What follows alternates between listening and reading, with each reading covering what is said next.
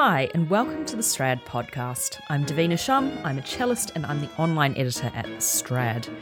Violinist Pavel Berman is in the rather unique and fortuitous position of having the opportunity to play on the 1702 David Oistrakh Stradivari violin. Not only that, but he's recorded the Shostakovich Violin Sonata recently with pianist Maria Mirovic, a work that was written for Oistrakh himself. What's it like, coming face to face with the legacy of Oistrakh, both in the music on your stand and the fiddle in your hand? Pavel spoke to me about playing this special instrument, how it compares to other Strads and Guarneris he's played before, and how the sound of the violin lends itself to Shostakovich. Here's Pavel. Pavel, welcome to the Strad podcast.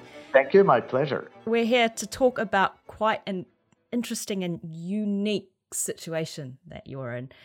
So you currently play the 1702 David Oistrakh Stradivari violin. Right. What's great about that is not only are you playing this violin, but you also got an upcoming release of the Shostakovich Violin Sonata on Orchid Classics coming out. Right.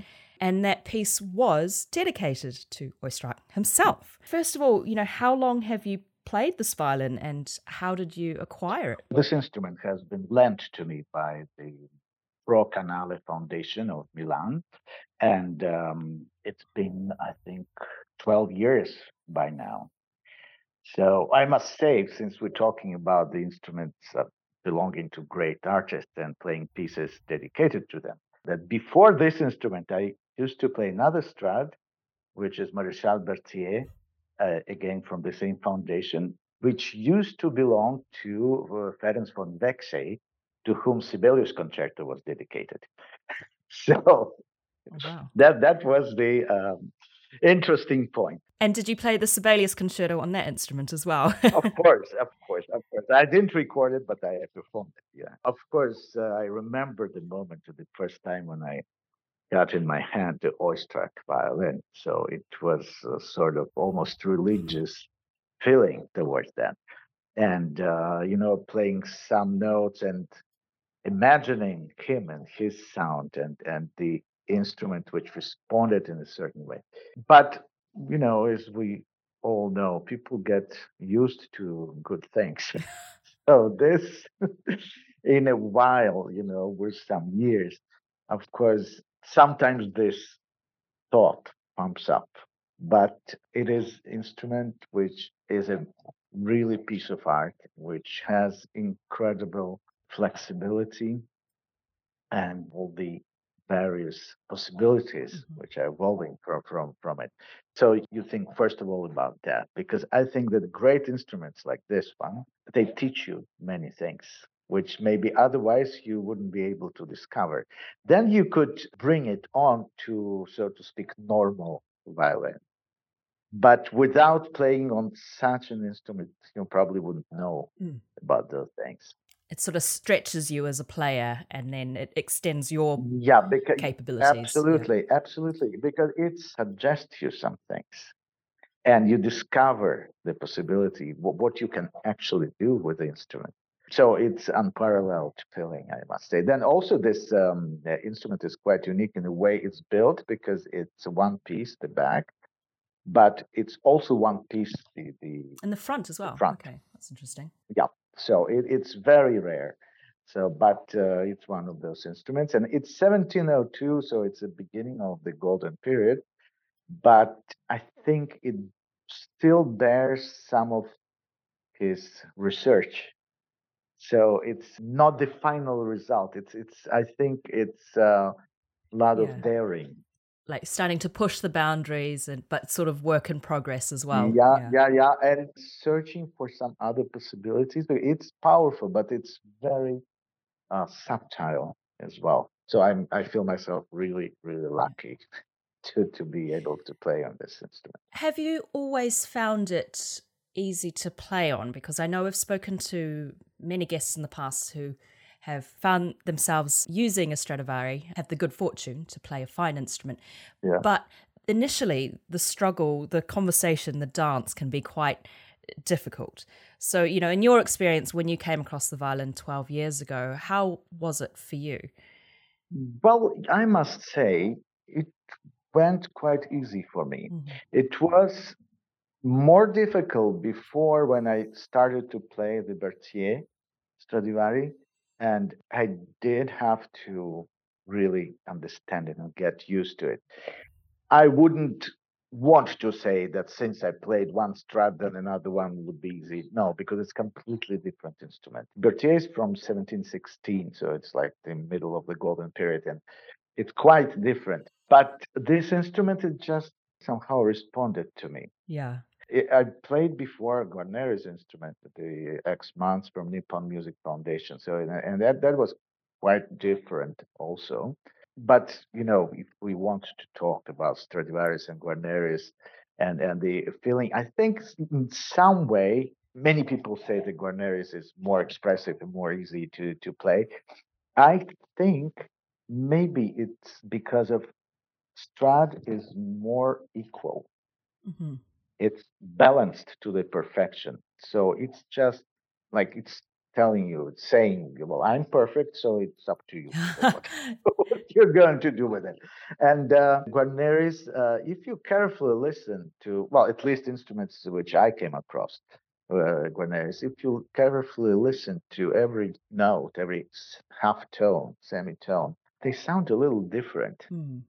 and it gives the natural expression of the instrument itself. So it somehow it makes you turn on the phrase in a certain way without yourself even noticing, but it sort of pushes you to do something. Yeah. And Strad remains like this Olympus perfection, and then just it's up to you. If you can get expression out of it, then lucky you. Like a canvas or a vessel. Yeah, yeah, Yeah.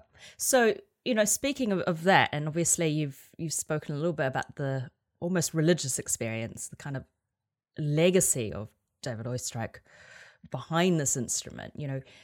How do you feel the instrument lends itself well to the Shostakovich Sonata? Because obviously he would have played that piece on this instrument. Do you feel like you're sort of channeling him in a Well, sense? I must say I'm not sure that he did play it on this Okay. instrument because he owned this instrument before. It was this end of 50s and first half of the 60s. Mm.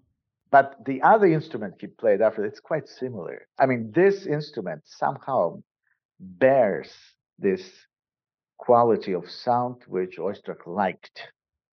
And I can imagine pretty much his sound on this instrument for this sonata. In a way, of course, this very agile sound and capacity of the instrument helps.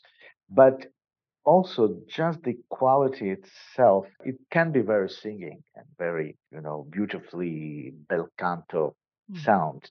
But at the same time, at certain moments, it gets sort of this heavy breathing sound Yeah. and not so clear, so much linked to Shostakovich.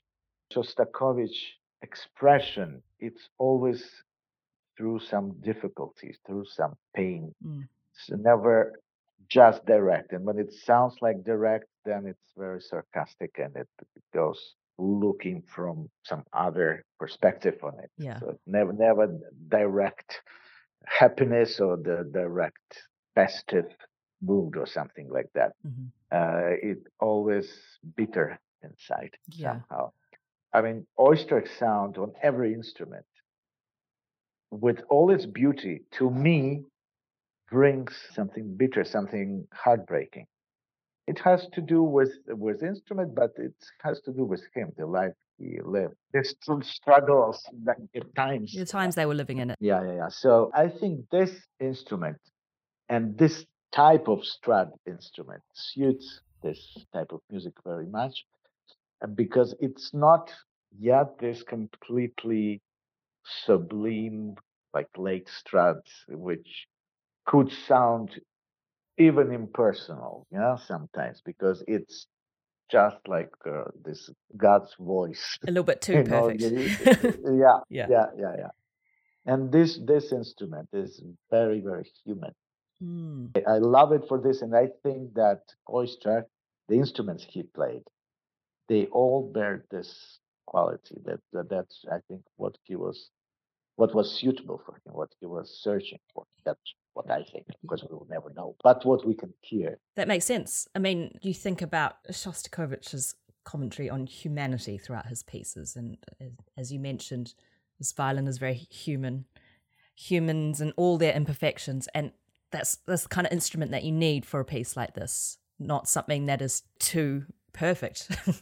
Yeah, exactly.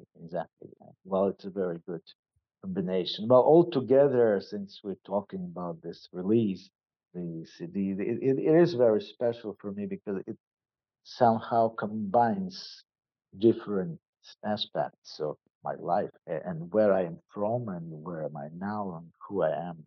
And all that somehow unites in this CD, including the cover, which has the Chagall's stained glass Oh, yeah. from from Tarrytown, New York, that it's representing the prophet Jeremiah. It's of incredible power and incredible beauty, and I think it also somehow represents the music which is on the CD. Mm.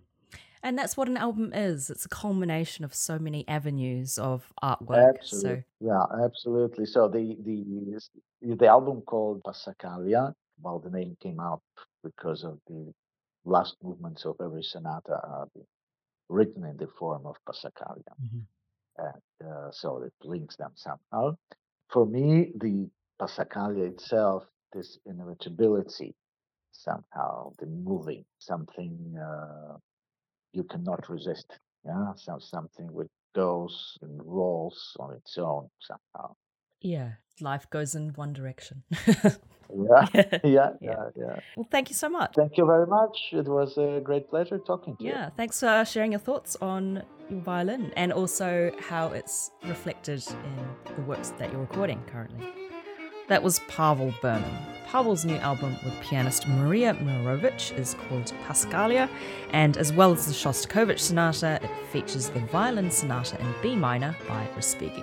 And it's out on Orchid Classics on the 6th of October. And don't forget to check out thestrad.com where you'll find the latest news, articles and reviews on all things to do with string playing. If you like what you see and hear, register and subscribe to access exclusive archival content from 2010 onward. There's 50% off an online subscription for students. If you're not sure you're ready to subscribe, take out a free trial for 7 days, start reading right away with no strings attached. And if you happen to be on Apple Podcasts right now, give us a little review or rating. It will help other people discover this podcast. Thanks for listening and tune in again soon for another episode. Take good care. Bye.